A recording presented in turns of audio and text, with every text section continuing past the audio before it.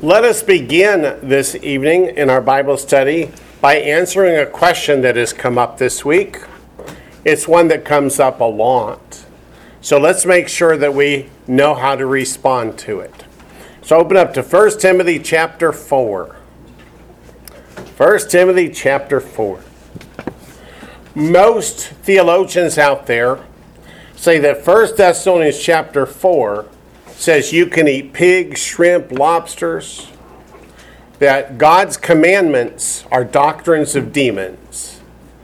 So let's take a look and see. Y'all looking at me like, well, we know that's not right. Well, most of the church does not know that. So let's go to 1 Timothy chapter 4. I don't believe it when you tell them. Starting at verse 1. So if someone were to say, doesn't this teach us that we can eat pig, shrimp, lobsters, etc.? Let's go look at the text. Now the Spirit expressly says, that word Spirit's the Holy Spirit, so we know this is from God. Expressly says that in the latter times, that is the times right before the Lord's return, and we're getting really close there, aren't we? Some will depart from the faith. Step one, you can't depart from the faith if you are never part of the faith. So this is something that the world will use to try and pull people away from God. And that's one of the things that characterizes the end of days, is Daniel chapter 7, verse 25, that the false Messiah will try and keep people from keeping God's appointed times and his commandments. Some will depart from the faith, giving heed to deceiving spirits and doctrines of demons. So many theologians out there are saying that the commandments of God are given to us by deceiving spirits and doctrines of demons. How many of you believe that is true? No. It is, of course, not true. But people believe it when preachers say it. They don't read the Bible for themselves. Verse 2, speaking lies in hypocrisy. You can speak a falsehood by mistake. You cannot speak a lie by mistake. A lie is something intentional. You can make a boo-boo, but a lie is something that is conceived. Speaking lies in hypocrisy. Uh-oh. What did Messiah say about hypocrites in Matthew 15 and Mark chapter 7? Teaching as doctrines the commandments of men. So here come man-made commandments to try and displace the commandments of God. Having their own conscience seared with a hot iron, which means they've been practicing sin so long that they can no longer separate sin from truth, righteousness from lawlessness. Verse 3, forbidding to marry. Step 1, do God's commandments forbid us to marry or encourage us to marry? Encourage us to marry and not to divorce our wives. So you begin to see already this is not talking against God's commandments, but against man-made rules and regulations. Which group in Paul's day forbid marriage? The ascetic Gnostics. The ascetic Gnostics said if you want to achieve godhood, like God was once a man like you or I, you can be your God too, but you have to put aside anything in this life that is pleasurable. And whether you want to argue it or not, marriage is pleasurable. So the ascetic Gnostics say if it's pleasurable, you can't have it. And commanding to abstain from foods which God created to be received with thanksgiving by those who believe and know the truth. What is true? Psalm 119, verse 142, the Torah. But the ascetic Gnostics say, hey, see that T-bone steak? That looks good, doesn't it? Well, you can't have it. If you want to be God, you must deny yourself all earthly pleasures. So, verse 4, for every creature of God is good. Too many people think this reads, for every creature of God is food. It does not say that. All of creation was good. Read Genesis chapter 1. All of creation is good. Pigs are good. Bats are good. Snakes are good. Mosquitoes are good, although we might want to debate some of those. But they're not food, right? Every creature of God is good, and nothing is to be refused. What's that next word? If it is received with thanksgiving, and then there's a period. No, there's not. But that's where all the preachers put the period. So therefore, if you thank God for the pig, you can eat the pig. But no, there's more to the sentence. For, what does for mean? Because it is sanctified, which means set apart by the word of God, which means in Leviticus 11, if God says you can eat it, you can eat it. If God says you cannot eat it, you cannot eat it. So that's step one. Did God set it aside to us as food? Is it sanctified by God? How many of you realize the pigs are not sanctified by God? Nor the shrimps, the lobsters, the catfish, the crawdads, the earthworms that I saw people eat on Survivor last week. Ugh. They are not sanctified by the Word of God. Sanctified means set apart, different. That which God says can be eaten. But then there's more, and prayer. It's not enough that God said you can eat it, but you must give God thanks for it. If you're not giving God thanks for it, then who do you think provides it? And that was the problem. Back in the ancient northern kingdom of Israel, when the crops came in, they went and gave offerings to Baal and Ishtar, saying, thank you for the food. So the concept developed in Judaism, and it's reflected right here. If you don't give God thanks for the food, it's as if you're committing it to idols. So does verses 1 through 4, or through 5 even, say it's okay to eat a pig? No. Actually, insert, if verse 4 says it's okay to eat a pig, it would also be the preferred verse for cannibal tribes. Yes, it would also be the preferred verse for cannibal tribes, because if you can eat a pig, you can eat anything. Well, a human is in the same category. Yeah. We are a creature of God, and if we've been food and set apart by prayer, you know, it's like the lion that caught the missionary and bowed his head and said, Lord, thank you for that I'm about to receive. Yeah. Now, wind the clock back 30 years to when I was first beginning to study the scriptures for myself. And I come across passages like this, that my seminary professors are saying, this says you can eat a pig. How do I test that against the scripture? How do I be a Berean? What's that? Search for what food. Search for what food is. What does God allow us to eat for food? That's good. But my approach beyond that is when they say, well, that was then. Because, well, they didn't have refrigerators. If you left pig in the sun for 3 weeks, it's spoiled. Of course, beef and lamb does too. But look at the prophetic scriptures. So go to Ezekiel chapter 44. Ezekiel chapter 44, which talks about the millennial kingdom with Messiah on the throne. If the rules stopped applying 2,000 years ago, they're to be followed no more. In the millennial kingdom with Messiah on the throne, he's still been crucified, buried, and resurrected, right? And he is sitting on the throne, ruling over the earth, teaching us the Torah.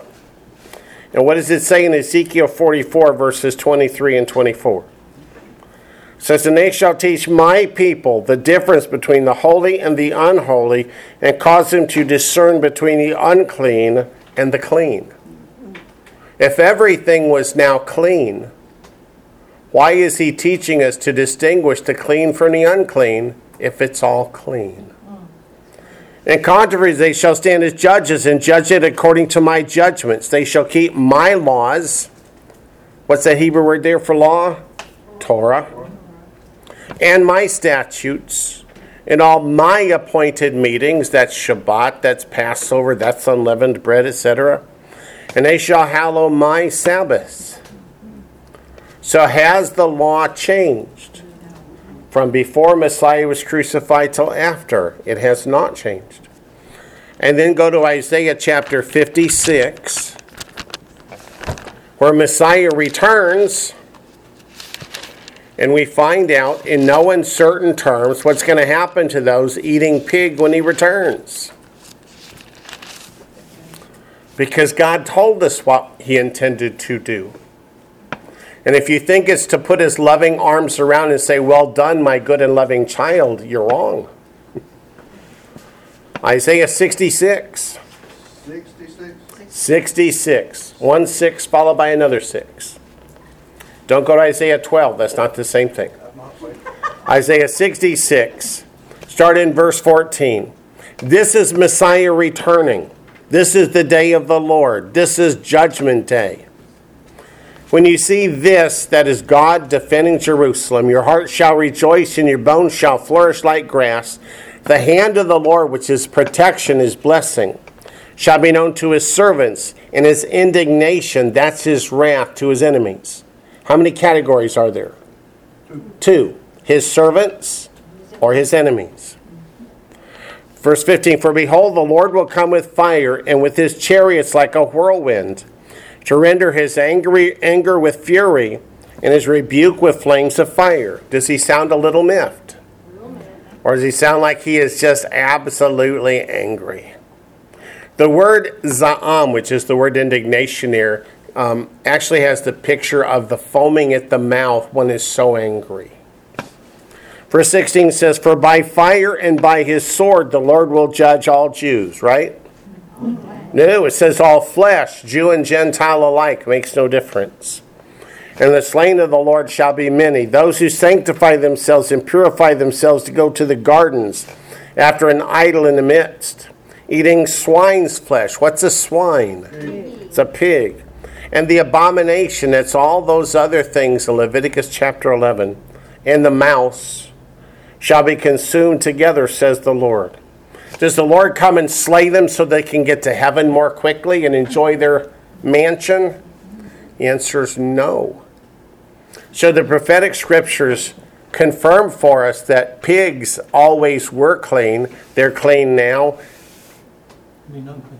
That's right. I'm waiting for somebody to jump in there. They've never been clean. They've never been clean. What does Job 14:4 say? Who can bring a clean thing out of an unclean thing? The answer is no one. They've never been clean. They're not clean now. They never will be clean. They went into the ark, 2 by 2s. That's all they got, not 7 by 7. That's right. 2 by 2, not 7 by 7 onto the ark. So the prophetic scriptures confirm for us that eating a pig makes one abominable before God, just as Leviticus 11 said 3,500 years ago. Do you want to stand before the Lord on Judgment Day and hear, well done, my good and faithful servant? Or you abominable louse? I know which one I prefer. Okay, let's now turn our attention back to our scripture for the week, and that's the book of Jeremiah.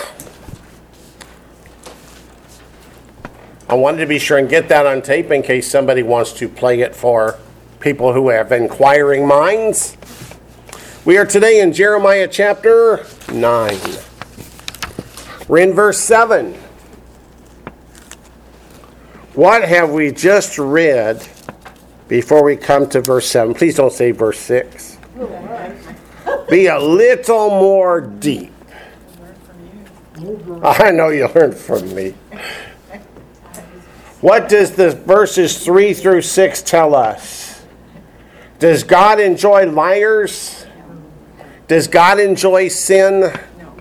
Has God ever enjoyed sin or taken pleasure in it? No. Just for grins. Just to confirm something for all of us. Do turn to Daniel chapter 7, verse 25. Daniel chapter 7, verse 25. There are multitudes of Jewish people who will burn forever and ever, because the church taught them that Jesus came to abolish God's commandments. And they said, if he came to abolish God's commandments, then he's not the Messiah. In Daniel chapter 7, verse 25, it tells us who wants to abolish God's commandments. Verse 25. He, that's the Antichrist, the false Messiah, the beast of Revelation 13, whose spirit has always been in this world, is the spirit of Satan. He shall speak pompous words against the Most High. Give me a chapter in 2 Thessalonians chapter 2. Shall persecute the saints of the Most High. That's all over Revelation. And shall intend to or try to change the times. The Aramaic word there for times means God's appointed times. Passover, unleavened bread, the Sabbath, etc. And law. That is the Aramaic word for the Torah. So when I hear preachers on TV today say, Satan is trying to trick people into keeping God's commandments, I say that's not what my Bible says. Satan has never been trying to get us to follow God's commandments. So let's go back to Jeremiah 9. Let me get back on point. The reason I had to talk about verses 3 through 6 is verse 7 starts with therefore. You've got to know what precedes it to know why he would say therefore. If you substituted the word man's commandments, yeah, that sentence would be correct. Yes, that's correct. Verse 7, therefore thus says the Lord of hosts. The Lord of hosts appears 235 times in your Bible. All of them in the Old Testament. Say that one more time. The phrase, the Lord of hosts, Adonai Zavaot, appears in your Bible 235 times. And they're all in the Old Testament. Because when you see it, you know we're talking about something that is prophetic for the day of the Lord. If you took all the Old Testament out of the New Testament, you'd have a pamphlet. Yes, the Old Testament is full of prophecy that will be fulfilled in the day of the Lord. And whenever you see Adonai Zavaot, the Lord of hosts, you say, it may teach me something historical, but this is also trying to focus me on the day of the Lord. Yes. Therefore, thus says the Lord of hosts. What kind of prophecy? End times. Behold. What's behold mean? Something very important is about to be revealed, right? Behold, I will refine them and try them. The word try there means to test. I will refine them. How does one refine metal? Fire 7 times. You put it through the fire. And if we turn up to Zechariah chapter 13, verse 9, we're going to see that in the day of the Lord, Israel is going to be refined. Verse 9, Zechariah 13, verse 9. I will bring the 1/3, 2/3 of Israel will perish. The 1/3, though, I will bring 1/3 through the fire. What's fire? Judgment. Judgment.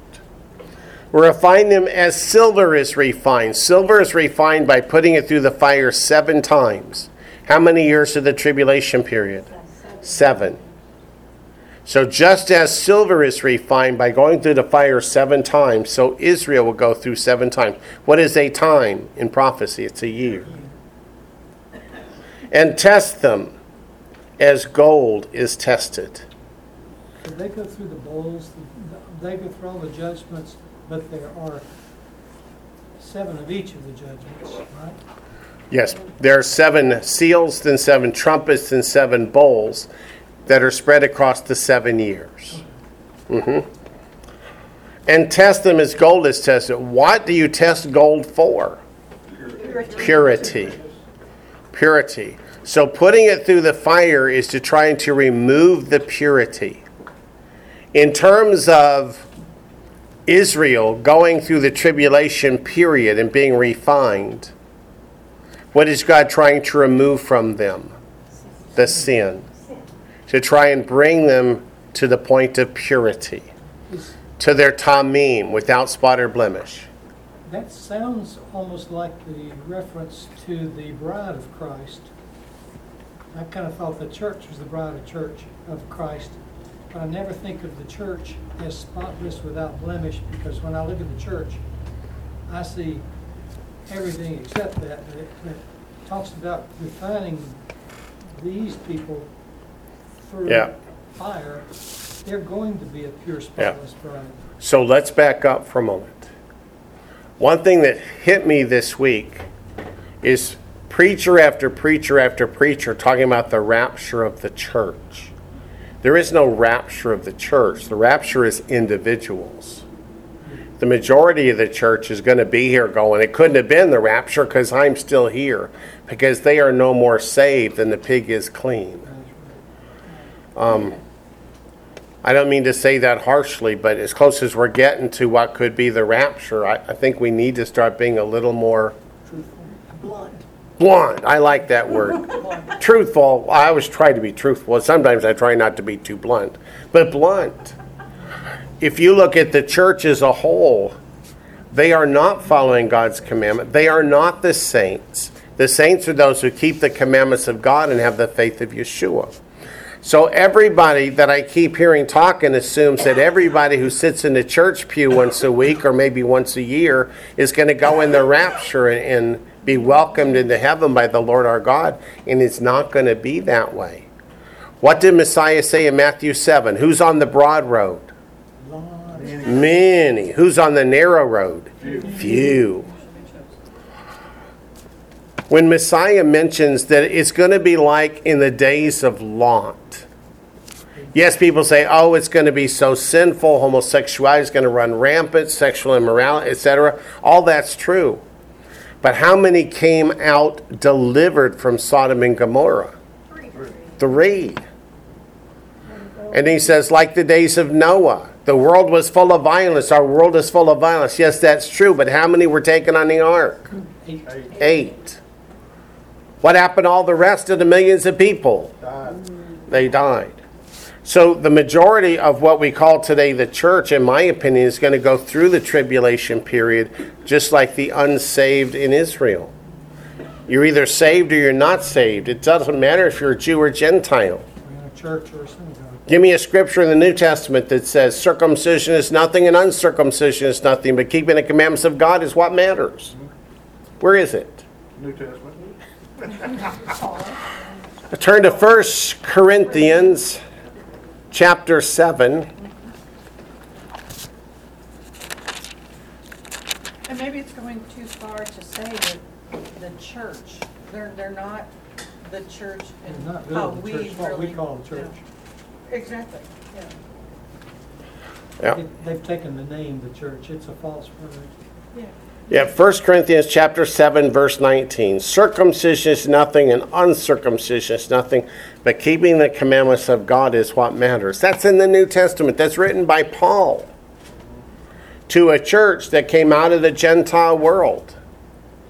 And that Paul has just told them in 1 Corinthians chapter 5, let us keep the feast. Which feast? All of them. He was talking about. He was talking about Passover, but he's going to eventually get to all of them.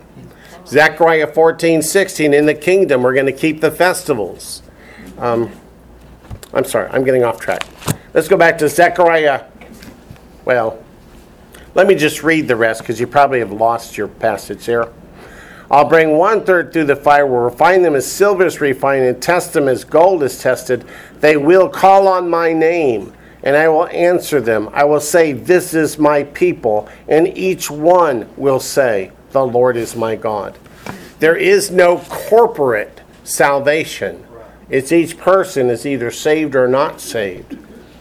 So when people talk about the rapture of the church, everybody who walks through the door of a church is going in the rapture. That's not in the scripture anywhere. Yes, Bill? Mary and I was sitting on the porch this afternoon talking about this similar train of thought, and I had a little vision of a picture of a fence going down. Tall fence. Yep. And there was people walking on top of the fence, you know. And there was people on the right side just, you know, happy and joyful. And on the left side of the fence were lions eating people. And the scripture that came to my mind, your adversary goes about like a lion, roaring, seeking who to devour. Yep. You know, and you know, skeletons and bones and, you know, torn bodies and stuff on the left side. And it was like, you know, people need to be warned I think Yep. I need to give my testimony Yeah. to people so that they can say, they can choose to get off the fence. Yeah. You know, Now, when the fence, being on the fence is a dangerous place. yeah. You only got a very narrow place to walk. Yeah. And if you fall off the wrong way, or, you know, Yeah. So let's add to your example there. 1 Kings chapter 13. Just write that down. First Kings, 1 Kings chapter 13. Who got eaten by the lion? The prophet who dared think that God's commandment would change. Does God change his mind on the commandments? no. Give me a verse. Psalm 89, verse 34. My covenant I will not break, nor alter the word that has gone out of my lips. And the man who said, yeah, God will change his mind. He'll change his commandment. He'll break his commandment. Got eaten by the lions. So let's go back to Jeremiah 9, verse 7. We're only halfway through the verse. It says, behold, I will refine them and try them, or test them. That's what the word try there means. For how shall I deal with the daughter of my people? This is God speaking. What am I supposed to do with these people? What's the problem? Look at verse 8. Their tongue is an arrow shot out.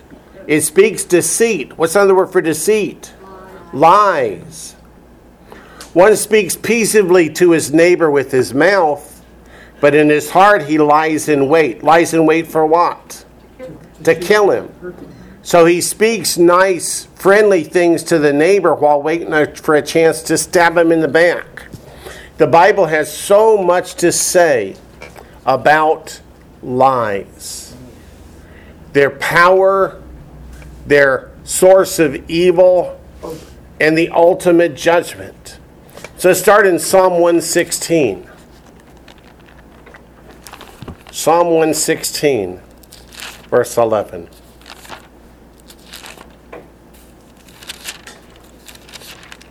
Psalm 116, verse 11.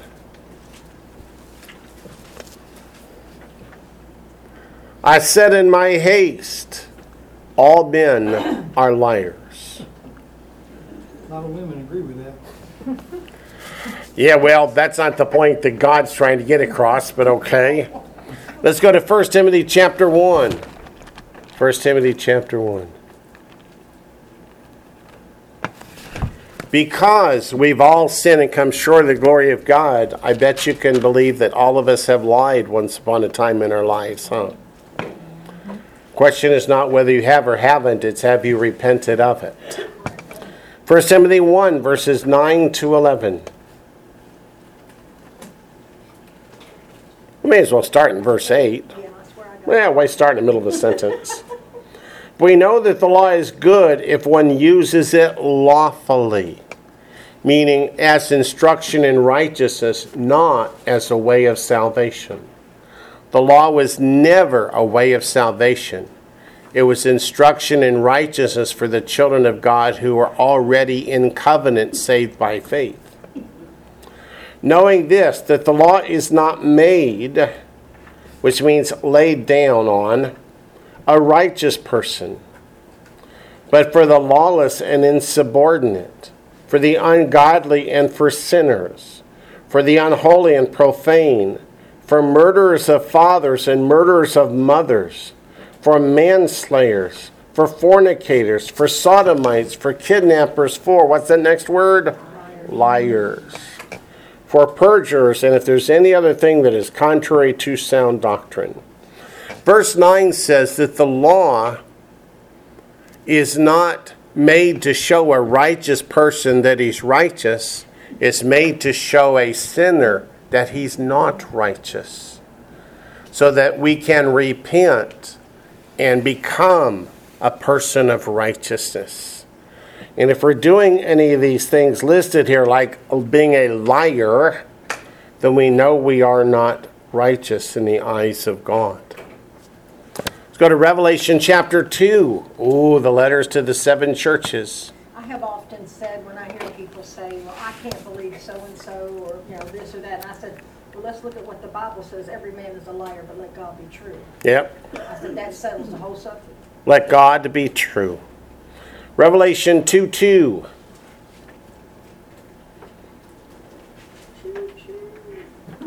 Yep, I had to do it, I'm sorry. that's all right. The letters to the 7 churches, which are for all of us. Amen. How do we know? Because verse 7 says, he who has an ear, let him hear. So verse 2 says, I know your works, your labor, your patience, that you cannot bear those who are evil, and have tested those who say they are apostles and are not, and have found them liars. So there are people going around saying, I have been sent out to teach you the word of God. And they're false teachers. They're like in 1 Kings chapter 13, the man from Judah was a prophet, and the man in the northern kingdom of Israel said, well, I'm a prophet too. And God told me to tell you that he's changed his mind. And the true prophet from Judah believed him and got eaten by a lion. So why does he commend the church for testing those who say they're apostles? They say they're true teachers, and found that they're not. I found them liars. Shouldn't we just believe everything a preacher says or a theologian? If they need that jet, we should give them money. Yeah, so what should we do? Be Bereans and take everything we're taught and go back to the scripture to see if it is so. But it will get you in trouble Yeah, with the church world. yeah. Revelation 21. More than once I've had a pastor tell me, Wayne, shut up. You can't ask questions like that because you make other people start thinking too. Oh, wow, what a danger. Yeah, they didn't want people thinking. They wanted them blindly following. Revelation 21 verse 8. But the cowardly, unbelieving, abominable. What's eating unclean foods make you? Abominable. Murderers, sexually immoral, sorcerers, idolaters, and all liars have their part in the lake which burns with fire and brimstone, which is the second death. That was Revelation 21. Revelation chapter 21, verse 8. I'm sorry if I didn't let you get there. Take a look at it for a minute. All liars shall have their part in the lake which burns with fire and brimstone. Therefore, if you are a liar, you must what? Repent. You don't want to stand before the Lord on Judgment Day and say, well, I didn't want to tell the truth. In that list, some of those sound soft and some sound hard, and yet God looks into the heart of these people and says, you all get the same penalty Yes, because it's coming out of their heart. right. So the cowardly, those who Just won't go there.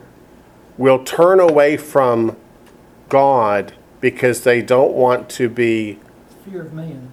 because of fear of man. Yeah, that's a good way to put it. My kids won't like it. My neighbors won't like it. My business associates won't like it. Where's your faith if you're a coward? Let's go to Psalm 5, verse 6.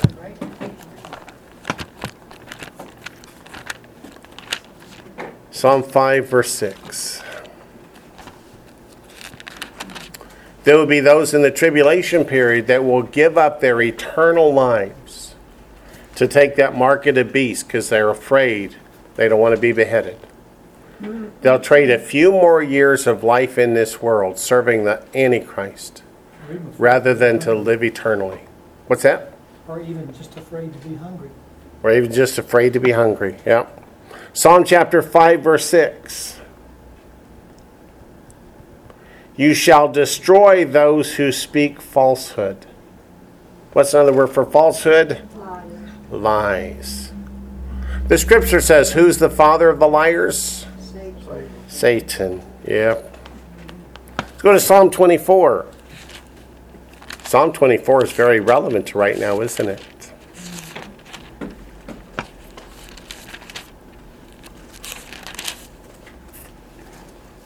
Psalm 24, a psalm of David.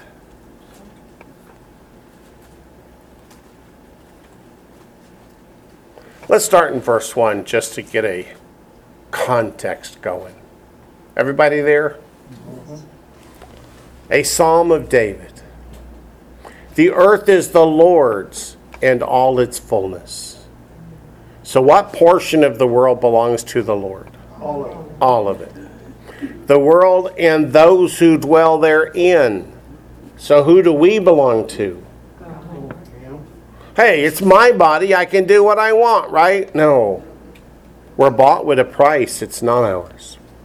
For he has founded it upon the seas and established it upon the waters. Oh, what was in the news just this week? They've just discovered that around the core of the earth is an ocean. We knew that. You did? Yeah. Okay. That's where the waters of the deep came from in the Great Flood. Yeah. I just never been down that deep to look. Did you not know there's a crack that goes around the earth 1 1/3 times? Nope. And that's where the waters came up and also where they receded. Cool. Verse 3. Finding that. Verse 3. Here's where we came to this chapter to read. Who may ascend into the hill of the Lord, or who may stand in his holy place? Is that not our goal? To come to the new heavens and the new earth, to stand in the presence of the Lord? He who has clean hands and a pure heart, who has not lifted up his soul to an idol, nor sworn deceitfully. He shall receive blessing from the Lord and righteousness from the God of his salvation. This is Jacob, the generation of those who seek him, who seek your face. Selah. What's Selah mean? Pause and meditate. Yeah, stop and think about what's just been said. If your plan is to spend eternity with the Lord our God, do you want dirty hands or clean hands? Clean. Do you want a pure heart or a dirty heart? Creating me a clean heart. Right. How about, do you want your soul had to have been lifted up to an idol? No. How about swearing deceitfully? No. David said in the Psalms, try me, O Lord, and know my thoughts. If Yeah. there's any evil way in me, remove it far from me. Yep. And that should be the heart and prayer right now in these last days of the 40 days of repentance of all of us. Yep. Somebody has sent a private message Okay? to say, look at Psalm 119, verse 126. Once you get there, you know exactly who said it. I think I already did. Is it Daniel? It is Daniel. It is time for you to act, O Lord, for they have regarded your law as void. Amen. I haven't got there yet. Is that a veiled threat? No. You're right, there's no veil. This is a good prayer we could all be praying every day, though. It really is. Yeah. It's time. It is time for you to act, O Lord, for they have regarded your law, your Torah, as void. 119 and what? Verse 126. Thank you. Yep, Psalm 119, verse 126.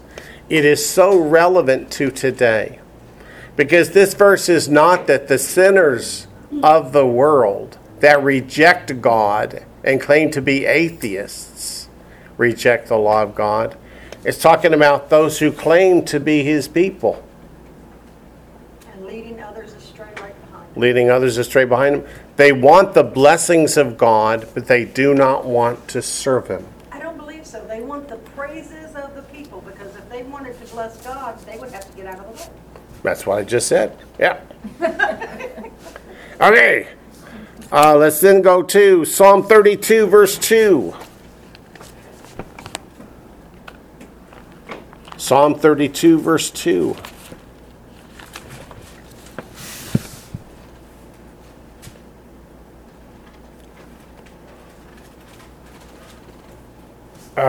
I know it's completely disgusting, but Becky just showed me a news article just a couple hours ago that an elementary school in California has appointed a drag queen as the principal. to lead the elementary school. Psalm 32, verse 2, they consider the law of God to be void. So watch out for the lions. Psalm 32, verse 2, blessed is the man to whom the Lord does not impute iniquity, and in whose spirit there is no deceit. If your heart is full of lies, then the Lord's going to impute iniquity. What does that mean? Meaning hold you responsible for your sin. I thought so. Yeah. Okay. Psalm 34, verse 13. Psalm 34, verse 13. Of course. Psalm 34, verse 13. Keep your tongue from evil. Meaning what? Stop lying. And your lips from speaking deceit. This is a hard thing. The Bible says the tongue is a hard thing to master, to control. It's so easy to just throw those lies out there. But God says, ooh, I'll hold you accountable. Psalm 36, verses 1 through 4. Psalm 36, verses 1 through 4.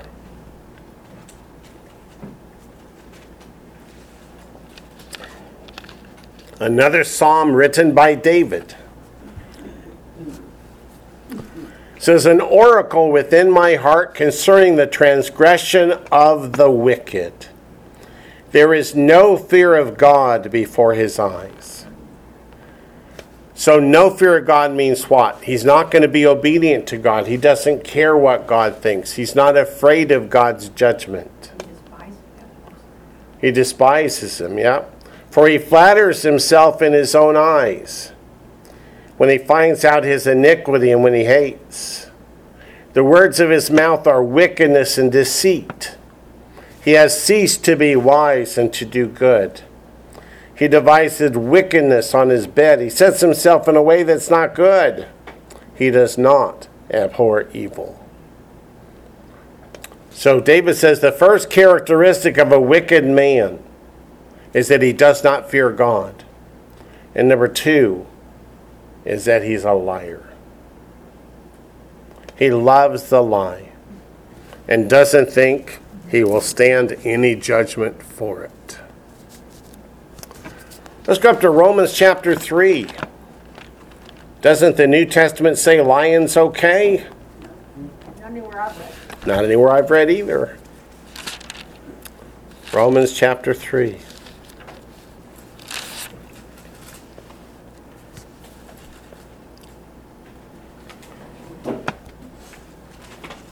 Who wrote Romans? Brother Paul. Paul did, of course. Start in verse 10. As it is written, there is none righteous, no, not one. There is none who understands. There's none who seeks after God.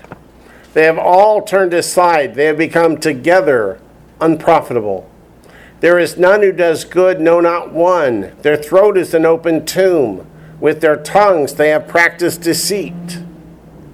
The poison of asps is under their lips, whose mouth is full of cursing and bitterness. Is Paul making all this up? Is he trying to write a song for Led Zeppelin? Could have. Where do all these quotes come from? Proverbs. From the Old Testament, right? From the Old Testament. Paul is using the Old Testament to prove his points. And yet people say, Paul said, don't read the Old Testament, don't follow it. But what does he use as proof text? The Old Testament.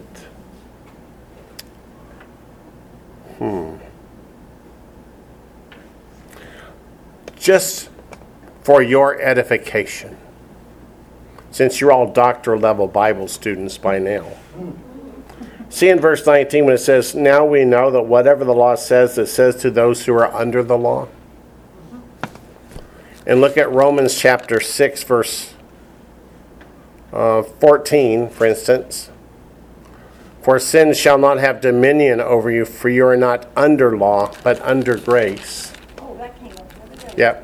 Do you realize the word under in chapter 3, verse 19, those who are under the law, is not the same word as under in verses 14 and 15 of chapter 6? To just read it in English, wouldn't you think it's the same word? The word in verse 19 is en, E-N. The word in chapter 6 of Romans, verses 14 and 15, is hupo. In Romans 6, the verses say, we are not saved by the law, we're saved by grace. That's absolutely true and correct. In verse 19 of chapter 3, when it says, now we know that whatever the law says, it says to those who are under the law, that word en means that they're living in a society where law is the law of the land. Not at all the same thing. Okay. So the Greek en means that we are in the law? Yeah, that the law is... Where hupo means we're under the law. No, hupo means we're not saved through the law or by the law. Where in chapter 3, verse 19, the word en means the law is the society's rules under which we live. It means a Jew. Jews were born being taught they needed to follow the law, which separates them from the Gentile world who had no clue that God had a law out there. Okay, James chapter 1.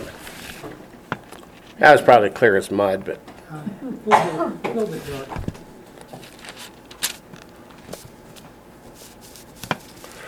So when they say in chapter 6 of Romans that verse means that we do not have to follow God's commandments once we're saved, that's not at all what that's trying to say. Simply that we're not saved through the works of the law, we're saved by grace. And Galatians chapter 3 says the law was never given as a way of salvation. It was never for that purpose. But what I hear from all the Christians I talk to is, oh, they were saved by keeping the commandments of the law. We're saved by grace. Nobody was ever saved by keeping commandments. The law is written on our hearts in the new covenant, but that's not what saves us. Right. It's a result of our being saved. Right. Salvation comes first, then comes the law being written upon our hearts. And Yep. like David, we say we delight in the law of the Lord. We should, We should. instead of being taught to hate the law of the Lord. Right. Yep. James chapter 1, verse 26. If anyone among you thinks he is religious and does not bridle his tongue, but deceives his own heart, this one's religion is useless. He's trying to say, if you think you're saved, and yet you're a habitual liar, you're only lying to yourself. God's not deceived. 1 Peter chapter 3.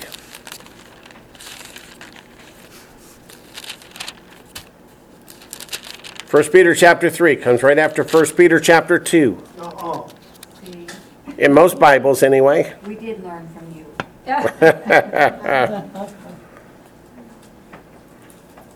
1 Peter chapter 3, verse 10.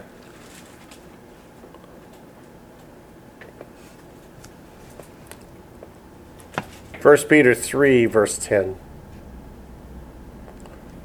For who would love life and see good days? Let him refrain his tongue from evil and his lips from speaking deceit. In other words, you want to see eternal life? Repent of the lies. Let's go back to James for a minute, but to James chapter 3. That's just a couple pages back. James chapter 3, verses 5 through 8.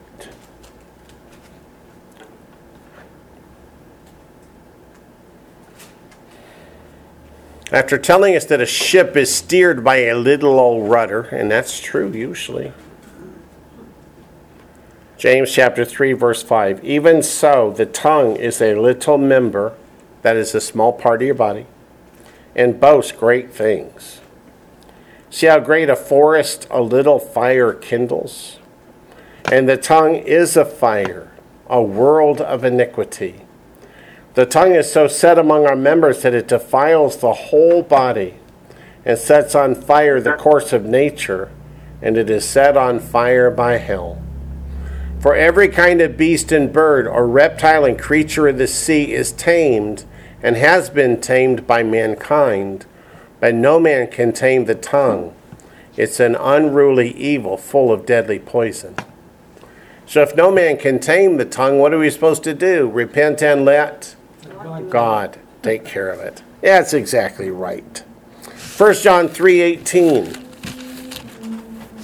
Going back toward Revelation a few pages, 1 John chapter 3, verse 18.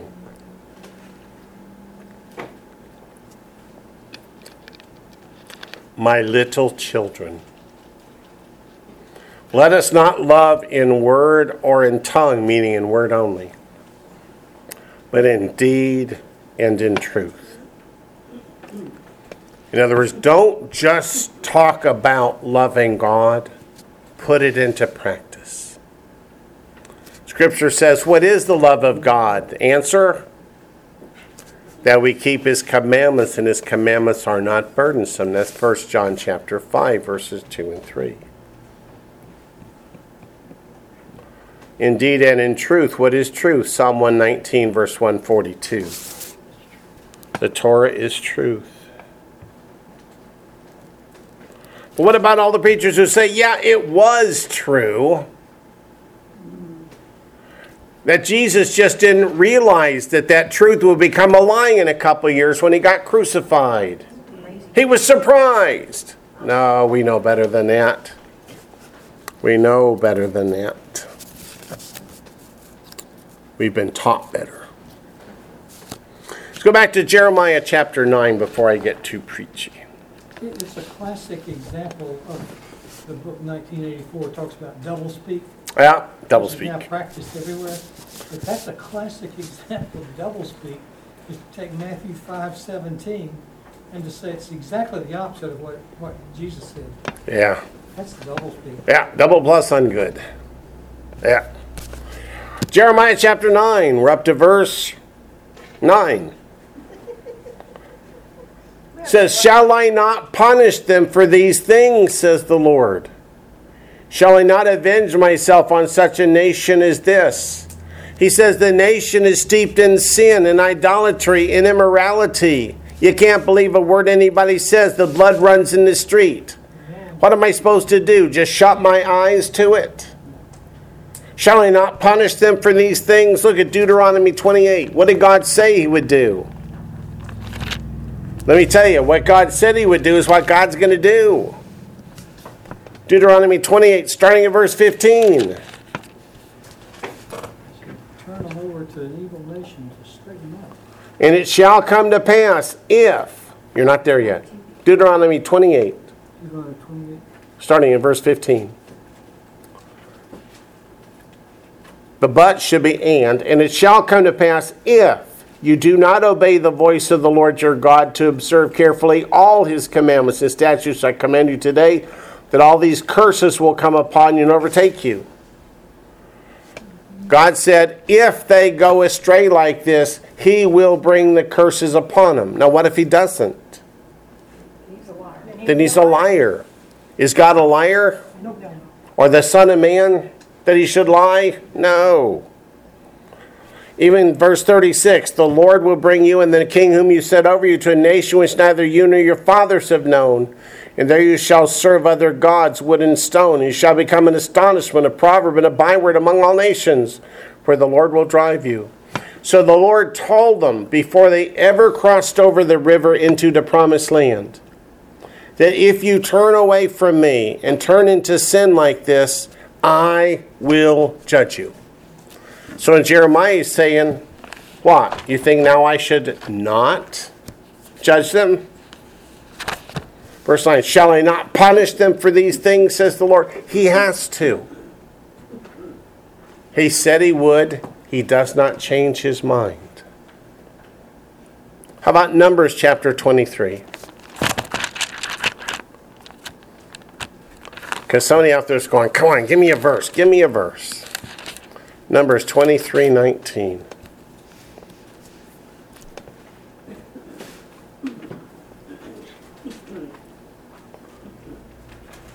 Numbers 23:19.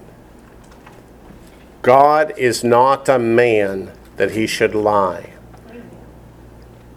You're not there yet?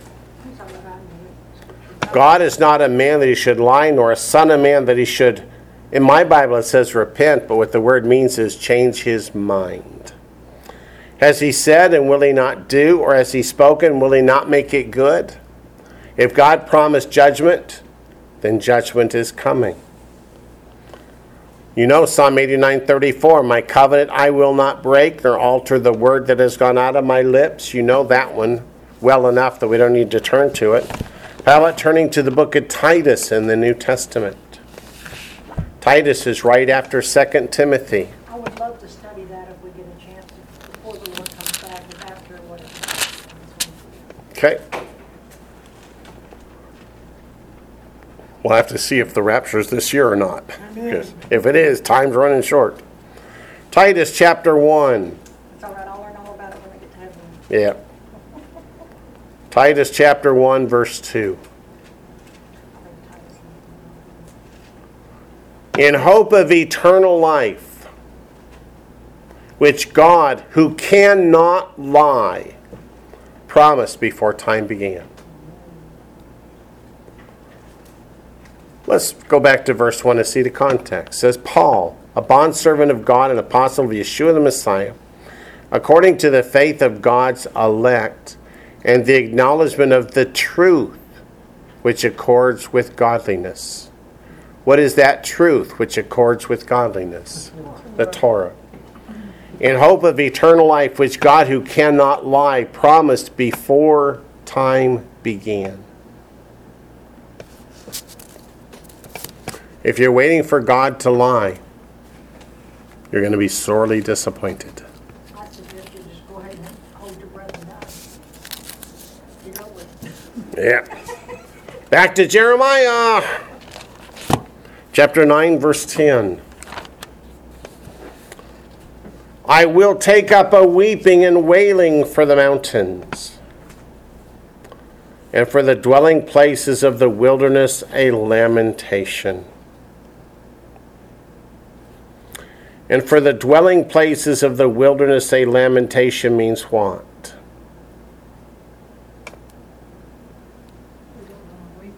Places are gone. The places are gone. They're destroyed.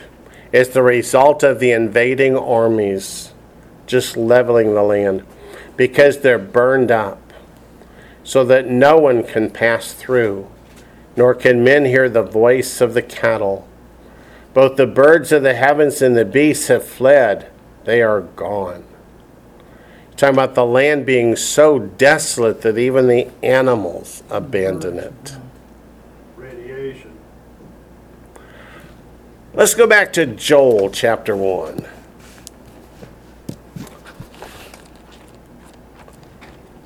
Joel chapter 1. Look right after Hosea. Joel chapter 1.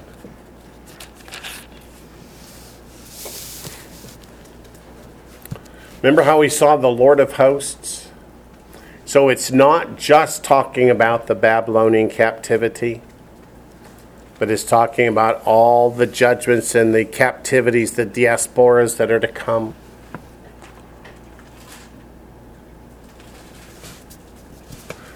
As we read through Daniel, we saw in chapter 2, chapter 7, and chapter 8, the empires of Babylon, Medo-Persia, Greece, and Rome described in many ways as a tall idol, as animals, as other kinds of animals.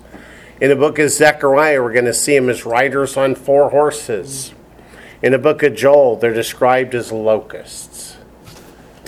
So let's look at Joel chapter 1, verse 4. With the chewing locust left. The chewing locust is Babylon. So Babylon did great destruction to the land, but not total destruction. The swarming locust has eaten. The swarming locust is Medo-Persia.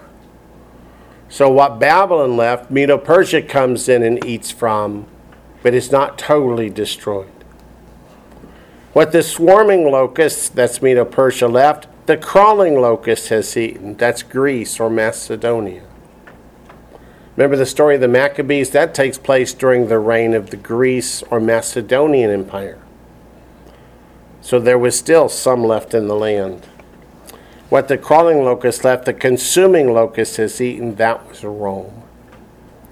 It was Rome that between 70 and 135 AD or Common Era, they not only dispersed all the Jews out of the land, but they burned everything to the ground.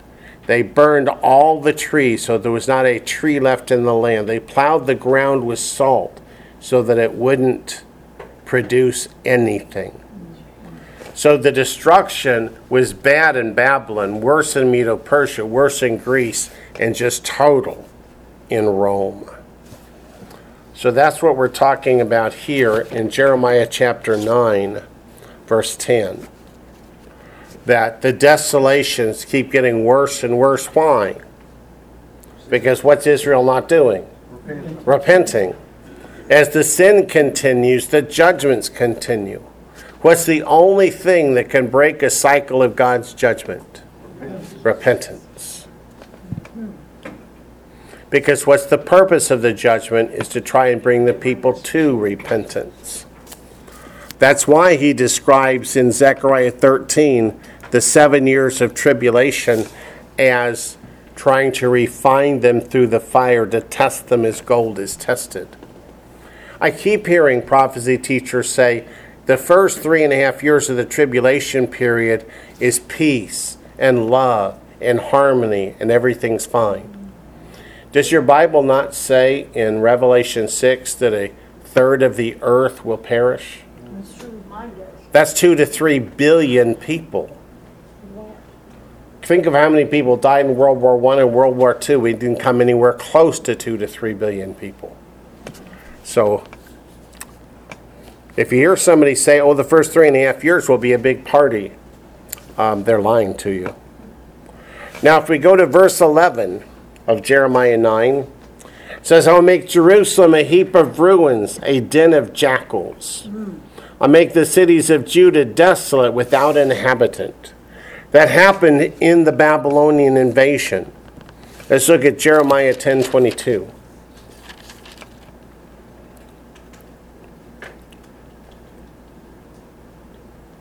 Behold, the noise of the report is come, and a great commotion out of the north country, to make the cities of Judah desolate and a den of jackals. It's talking about the invasion by Babylon.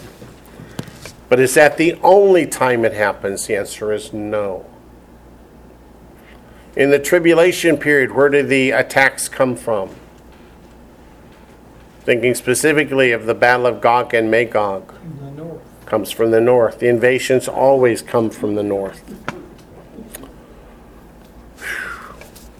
But the Peshat, the literal of verse 11, is talking about the Babylonian invasion, which came in 3 ways, if you remember. At the first wave, that's when Daniel and his 3 buddies and some of the other leaders went to Babylon. The second invasion, more went to Babylon. Jeremiah is living in the days before the third and final invasion, where everything is totally destroyed and razed to the ground. Verse 12. It's time for Jeopardy. Who knows the theme to Jeopardy? I don't know. Who is the wise man who may understand this? That is, who can discern why this judgment has been decreed? And who is he to whom the mouth of the Lord has spoken, and he may declare it? Why does the land perish and burn up like a wilderness, so that no one can pass through? This is the Lord playing double jeopardy. Why am I saying these judgments are going to come? Because they're coming. The answer is in verse 13. And the Lord said, because they have forsaken my law, my Torah, which I set before them, and have not obeyed my voice, nor walked according to it. Because they have forsaken my law and have not obeyed my voice, that's the same thing. It's just said in two different ways. It's Hebrew parallelism.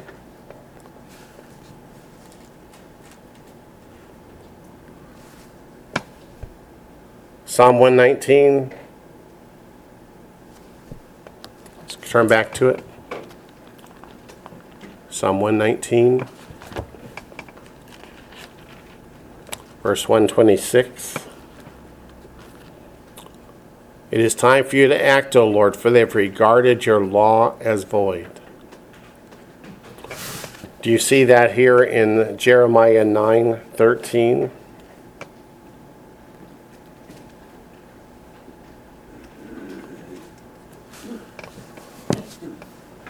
So what happens if a future generation decides that the law is void? Judgment will come. And when the whole world decides it, it's the end time. Yep. God keeps giving us warning after warning. Have you been following Hurricane Lee? Hasn't hit yet, but yesterday they were talking about a tropical storm. Today, it's a Category 5. And they're saying by tomorrow, it's going to have sustained winds of 180 miles an hour and gusts over 200. Where's it supposed to hit? Well, we don't know if it's going to hit yet. It's coming toward the United States. God's sending the warning. Are we going to repent or aren't we? Yeah. He may turn it away. He may not. Right now, it's kind But of. is this God's way of saying, y'all better listen up? Hopefully it's aimed for New York. What verse on Psalm 119? Psalm 119, verse 126. We turned there a few minutes ago. 126, thank you. Yep. Wayne, Yes, ma'am. the doctor just made a little squirt there about New York. But I was actually thinking about New York today and in prayer. All I've done is drive all day and work, so it's been crazy. But how that New York, and there are so many clusters of Jewish people, more so in New York than probably in Israel. Used to be. I'm not sure it is anymore, but it's still pretty close. And it's so full of filth Yeah. and guile, and Yeah. they're getting bolder and bolder every day. And God's people are right there in the middle, and they're part of it. Yep.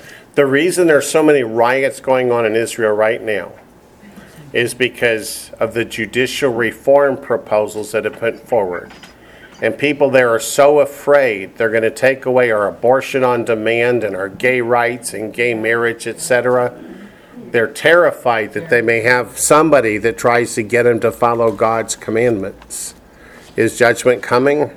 Sure it is. Judgment's coming. They even have high school students that are writing letters and saying they are not going to fight for Israel. They are not going to be join the draft or whatever. Yep, you're right. Because they're so brainwashed. Right. So brainwashed, exactly. So, verse 13. And the Lord said, who said? The Lord said, because they have forsaken my law, which I set before them, and have not obeyed my voice nor walked according to it. And yet, in 1 Corinthians chapter 7, verse 19 that we looked at a little while ago, who does God expect to follow his Torah? Everybody. Everybody. Let's go to the book of Luke at a verse that we don't often look at. We should look at more often, perhaps, to make sure we have it memorized. Chapter 6, verse 46. It goes right along with Matthew chapter 7. But why do you call me Lord, Lord, and not do the things which I say?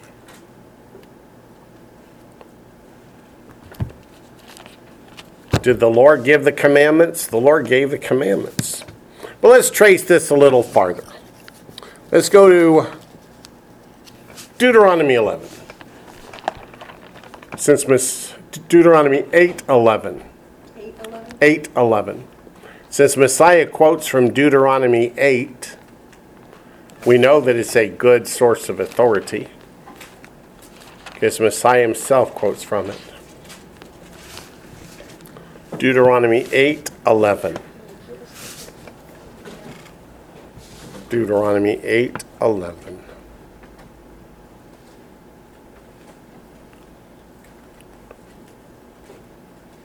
Still turning pages. Again, Deuteronomy chapter 8, verse 11. Found it? Yep. Verse 3 is what Messiah quotes from. Man does not live by bread alone, but by every word that proceeds from the mouth of the Lord. But our verse is verse 11. Beware that you do not forget the Lord your God by not keeping his commandments, his judgments, and his statutes I command you today. Means you can call the Lord Lord, you can call him God all day long. And if you do not keep his commandments, statutes, and judgments, he says, you have forgotten me. If you just call him Lord God and you do not obey him, those are just empty words. The book of James is all about be careful of empty, idle words. Let's go to Jeremiah 16. Jeremiah 16.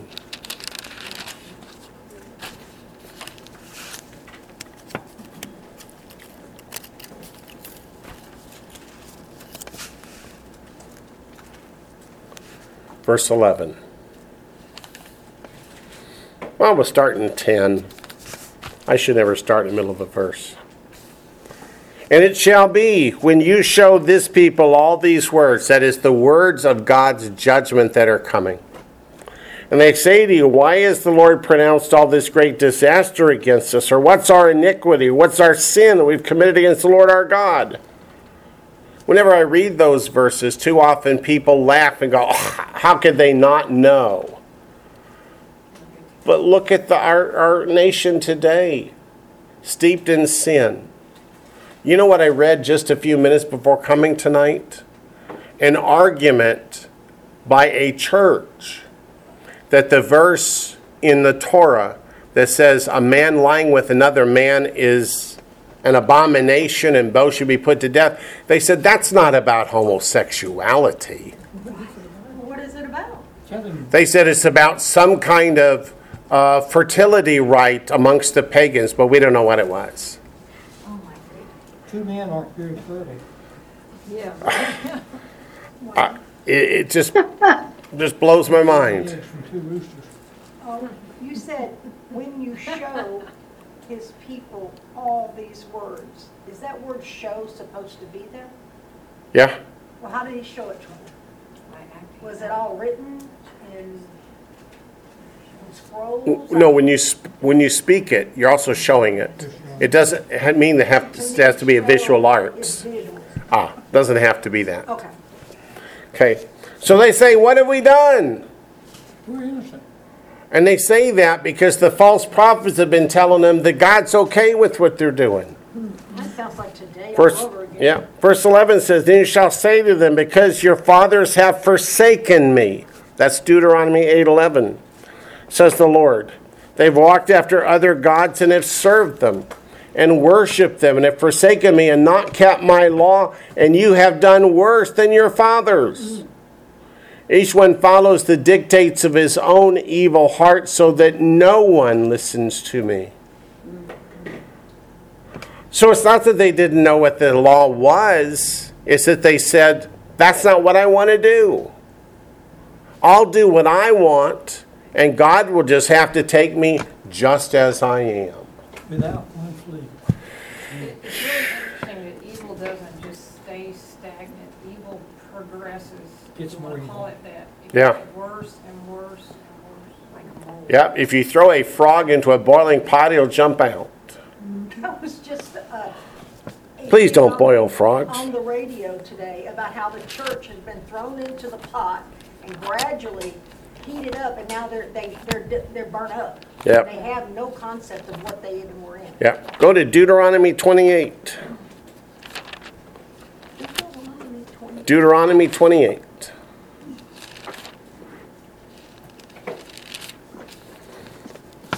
Remember, starting in verse 15, it's if you turn away from me, here's the curses. I want to look specifically at verse 20. The Lord will send on you cursing, confusion, and rebuke in all that you set your hand to do, until you're destroyed, until you perish quickly because of the wickedness of your doings in which you have forsaken me. So up in verse 15, when the Lord says, if you do not obey the voice of the Lord your God to observe carefully all his commandments and statutes I command you today, that is the way God defines you have forsaken me. Is there somebody go to Meeting Land with the comment? Apparently not. Okay. Let's go to Judges chapter 10.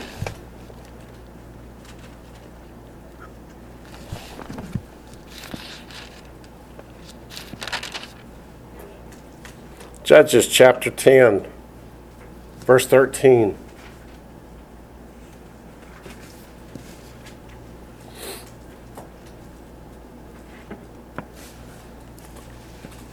Imagine hearing these words as a prophet and having to give them to the people. Judges 10:13 says, yet you have forsaken me and served other gods, therefore I will deliver you no more. I'll deliver you no more. People say, oh, but God is love. God doesn't care how much we sin. He's going to deliver us. He's going to protect us. What does God say? Not so. I'll deliver you no more. 1 Samuel chapter 8.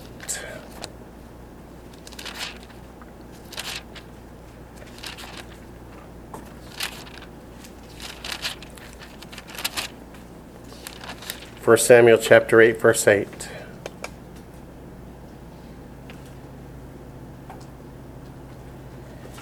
We'll start in verse 7 for context. The key verse, though, is 8. And the Lord said to Samuel, heed the voice of the people and all that they say to you, for they have not rejected you, but they have rejected me. That word rejected means to abhor or despise, that I should not reign over them. According to all the works which they have done since the day that I brought them up out of Egypt, even to this day, with which they have forsaken me and served other gods. So they are doing to you also.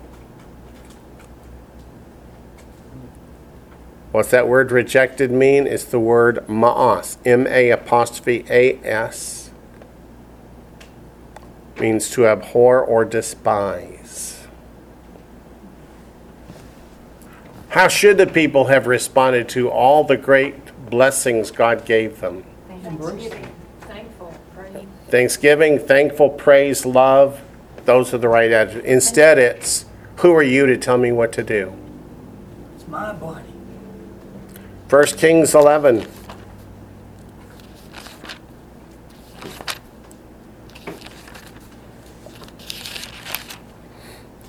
Verses 30 to 34.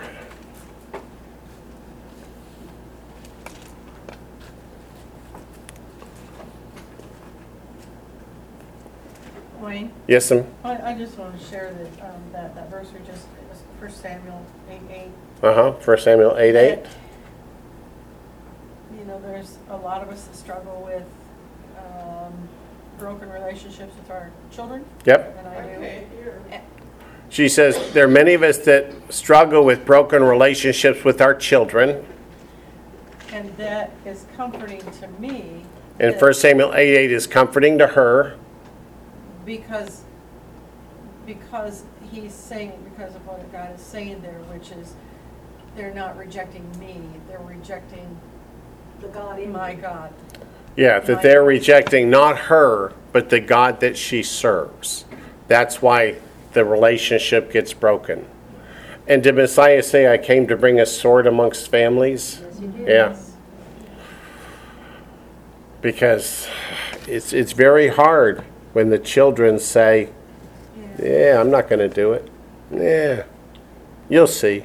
God will take me anyway. We'll see. 1 Kings 11. Then Ahijah took hold of the new garment that was on him and tore it into 12 pieces. Each piece. Where you're at. 1 Kings chapter 11, I got that, but what verse? verse 30. 30. Uh-huh. That's that part, thank you. Then Ahijah took hold of the new garment that was on him and tore it into 12 pieces. Each piece represents one of the tribes of Israel. Then he said to Jeroboam, take for yourself 10 pieces, that is 10 of the tribes. Jeroboam is going to be king of the northern kingdom of Israel. For thus says the Lord, the God of Israel, behold, I will tear the kingdom out of the hand of Solomon, and will give 10 tribes to you. But he shall have one tribe for the sake of my servant David, and for the sake of Jerusalem, the city which I have chosen out of all the tribes of Israel. Because, here's why. Because they have forsaken me. They have forsaken me, and worship Ashtoreth, the goddess of the Sidonians, Chemosh, the god of the Moabites, and Milcom, the god of the people of Ammon, and have not walked in my ways to do what is right in my eyes and keep my statutes and my judgments, as did his father David. So Solomon led the people, and he himself participated in pagan idolatry. And God said, I'm taking 10 of the 12 tribes and tearing them away from Solomon so his son would not reign over all the tribes. How sad, huh? Here, were Manasseh and Ephraim treated as half tribes to make the total 12. Must have been. Must have been. Yep. Because they're Joseph. Yeah. Because I'm at 12. 2 Kings 22. We were in 1 Kings. Let's go to 2 Kings 22. Verses 16 to 17.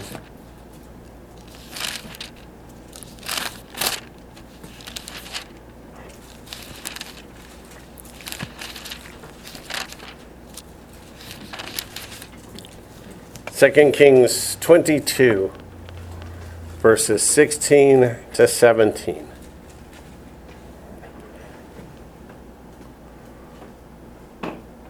Josiah is king. And King Josiah is surprised when they come into him and say, you know what? We found the book of the Torah. He said, the what? The what? Exactly. So verses 16 and 17 says, thus says the Lord, behold, I will bring calamity on this place and on its inhabitants. All the words of the book which the king of Judah has read, meaning from Deuteronomy 28, all those curses. Because, here's why, they have forsaken me. They have forsaken me and burned incense to other gods, that they might provoke me to anger with all the works of their hands. Therefore my wrath shall be aroused against this place and shall not be quenched. 2 Chronicles chapter 24. Wayne, what's your point? That every time they forget God, what follows? Judgment. Yeah, it's kind of underlined and highlighted, and there's several asterisks beside it. That's what's happening in America. Oh yeah. Second Chronicles, what's up? 2 Chronicles chapter 24. The next reference will also be in 2 Chronicles, but this is chapter 24, verse 24.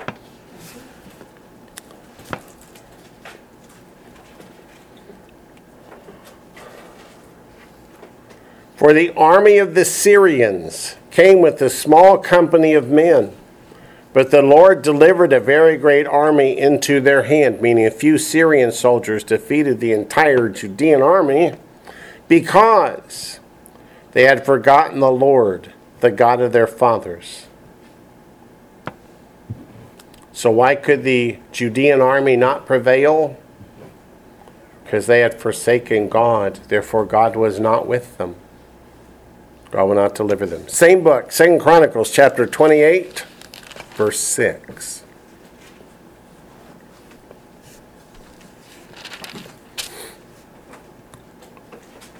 2 Chronicles chapter 28, verse 6. For Pekah, the son of Remaliah, killed 120,000 in Judah in one day. Oh my, the Judean army's in big trouble. Why? All valiant men, because they had forsaken the Lord, the God of their fathers. They forsook the Lord, and he forsook them too. Ayah, Asher, Ayah. I will be whom I will be. 2 Chronicles 34. Verse 25.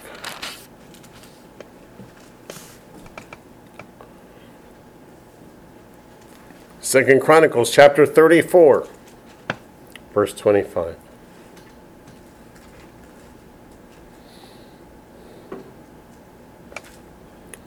We'll start in 24 so I don't start in the middle of a sentence. Thus says the Lord, behold, I will bring calamity on this place and on its inhabitants, all the curses that are written in the book which they have read before the king of Judah, because they have forsaken me and burned incense to other gods, that they may provoke me to anger with all the works of their hands. Therefore my wrath will be poured out in this place and not be quenched. One more verse you've seen at least twice before tonight, but I want you to put it in your notes here. Psalm 119, verse 126.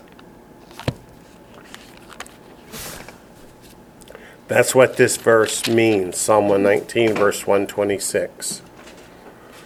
It is time for you to act, O Lord, for they have regarded your law as void, which means what? It means they have forgotten the God of all creation.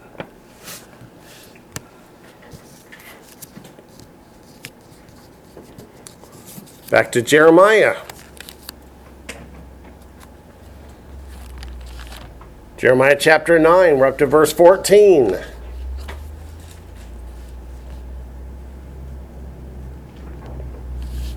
Verse 13 said, and the Lord said, because they have forsaken my law, which I set before them, and have not obeyed my voice, nor walked according to it. Verse 14 begins with but. It means here's what they did instead.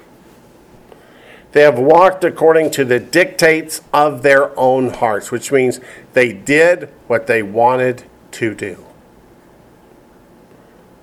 They said, Lord, you have no right to tell me what to do. I'll do what I want, and you'll take it. I don't know my God. And after the Baals just is a general term here as for the idols. The word Baal means husband. So the betrothed of God is calling an idol husband, which their fathers taught them. People keep saying, but Wayne, if their fathers taught them wrong, God won't hold them responsible, will he? Yeah. Just keep reading. Let's go to Matthew chapter 15. Matthew chapter 15. What happens if we want to make up our own doctrine, our own commandments? We'll figure it out. We'll do what we want.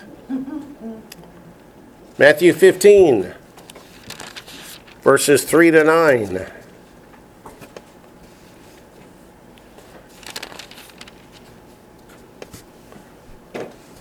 As you're turning there, I was listening to a very well-known speaker on YouTube this week talking about the days of the week on which people worship. And the fact that the Muslims worship on Friday.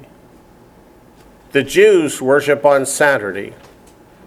And the Christians worship on Sunday. And he said, well, I guess that's okay. I mean, Jesus did arise on Sunday, and Pentecost was on Sunday. And then he just went on. What he should have said is, the Muslims worshipped on Friday, the Jews and the believers worshipped on Shabbat, and it was the sun-worshipping pagans that worshipped on Sunday. And in the 4th century, Constantine's religion was Mithraism, the worship of the invincible sun. So he set aside the commandments of God and implemented the sun god worship into the church. And what does God call that? And that was purposeful because he used to worship underneath the church, his sun god, while deceiving. I mean, that was intentional. Yes, it was intentional. If you've not watched the videos on Mithraism and the religion of Constantine, they're really very interesting. But in Matthew 15, we'll start in verse 3. I can't do that. Let's start in verse 1. Then the scribes and Pharisees who were from Jerusalem, those words are there to say, they're here to see, is Yeshua the Messiah or not? They've come to see. And they believe that if he's truly the Messiah, that he will do things their way, that he will submit to their authority. Came to Yeshua saying, that's what they believe. It is. Saying, Supposed to obey their rules. yeah, that he would obey their rules. Why do your disciples transgress the tradition of the elders? The tradition of the elders are their man-made rules. Why don't they follow our rules? Why don't they submit to our authority? For they do not wash their hands when they eat bread. Is there any commandment to use a two-handled cup to wash your hands before you eat bread? Of course not. But there is a tradition. Answer and said to them, why do you also transgress the commandment of God because of your tradition? So it's not just that they had a tradition. They set aside the commandments of God and commanded people to follow their commandments, their traditions, not God's commandments. It says, for God commanded, saying, honor your father and your mother. And you curse his father and mother, let him be put to death. But you say, whoever says to his father or mother, whatever profit you might have received from me as a gift to God, then he need not honor his father or mother. So he said, God said, but you don't have to do that. Thus you made the commandment of God of no effect by your tradition. Hypocrites, actors, pretenders. Well did Isaiah prophesy about you, saying, these people draw near to me with their mouth and honor me with their lips. Don't miss that. They claim to be worshiping God. They claim to be God's people. They claim the Lord is their God. But their heart is far from me. The love is missing. If you love me, you'll keep my commandments. The love isn't there. And in vain they worship me. What does vain mean? Empty, useless, without any value. In vain they worship me, teaching his doctrines the commandments of men. And yet what did the church do? They did the same thing. Don't keep the Sabbath. Don't keep Passover. Don't keep the festivals. Don't eat unclean. Don't follow the rules on clean and unclean foods. Do what we say instead. And if you read the Catholic catechisms down through the ages, it wasn't an oopsie. It was a deliberate thing, like the scribes and Pharisees, to say, submit to our authority. Obey us, not God. And Romans 6:16 says, the one that you serve is the one that you obey. Go back to Deuteronomy 12:32.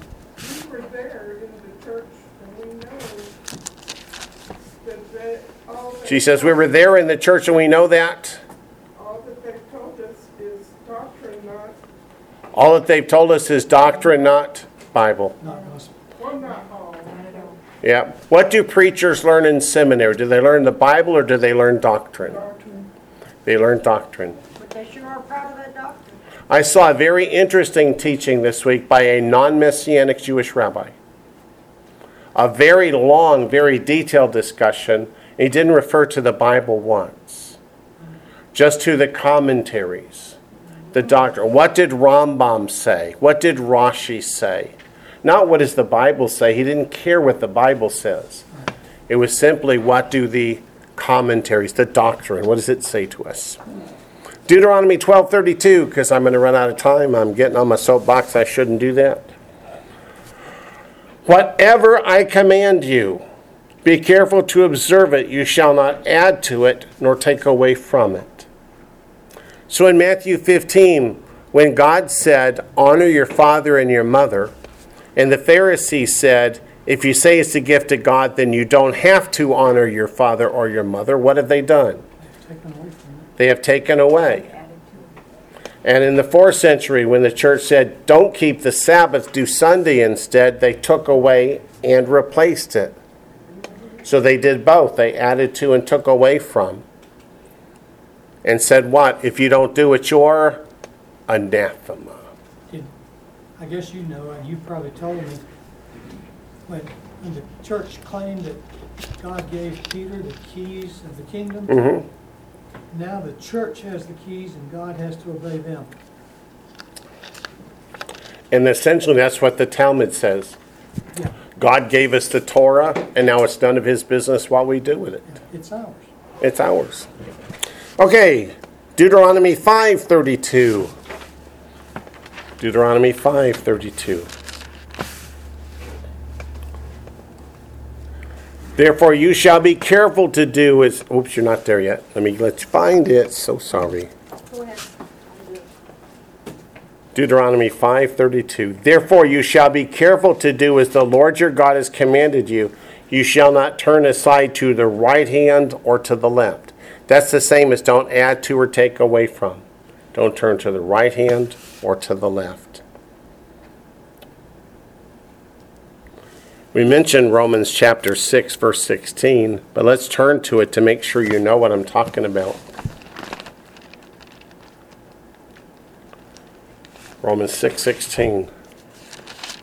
Their claim is that Paul completely upended everything that Yeshua ever said.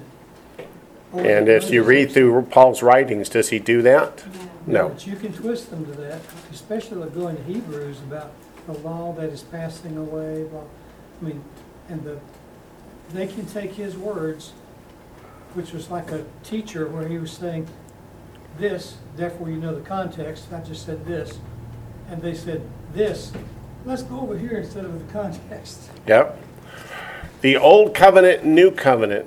What's common to both is the law. Totally. Yep, it's common to both. People don't realize that.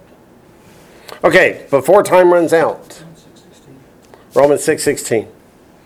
Do you not know that to whom you present yourselves servants to obey, you are that one servant whom you obey, whether sin leading to death or of obedience leading to righteousness,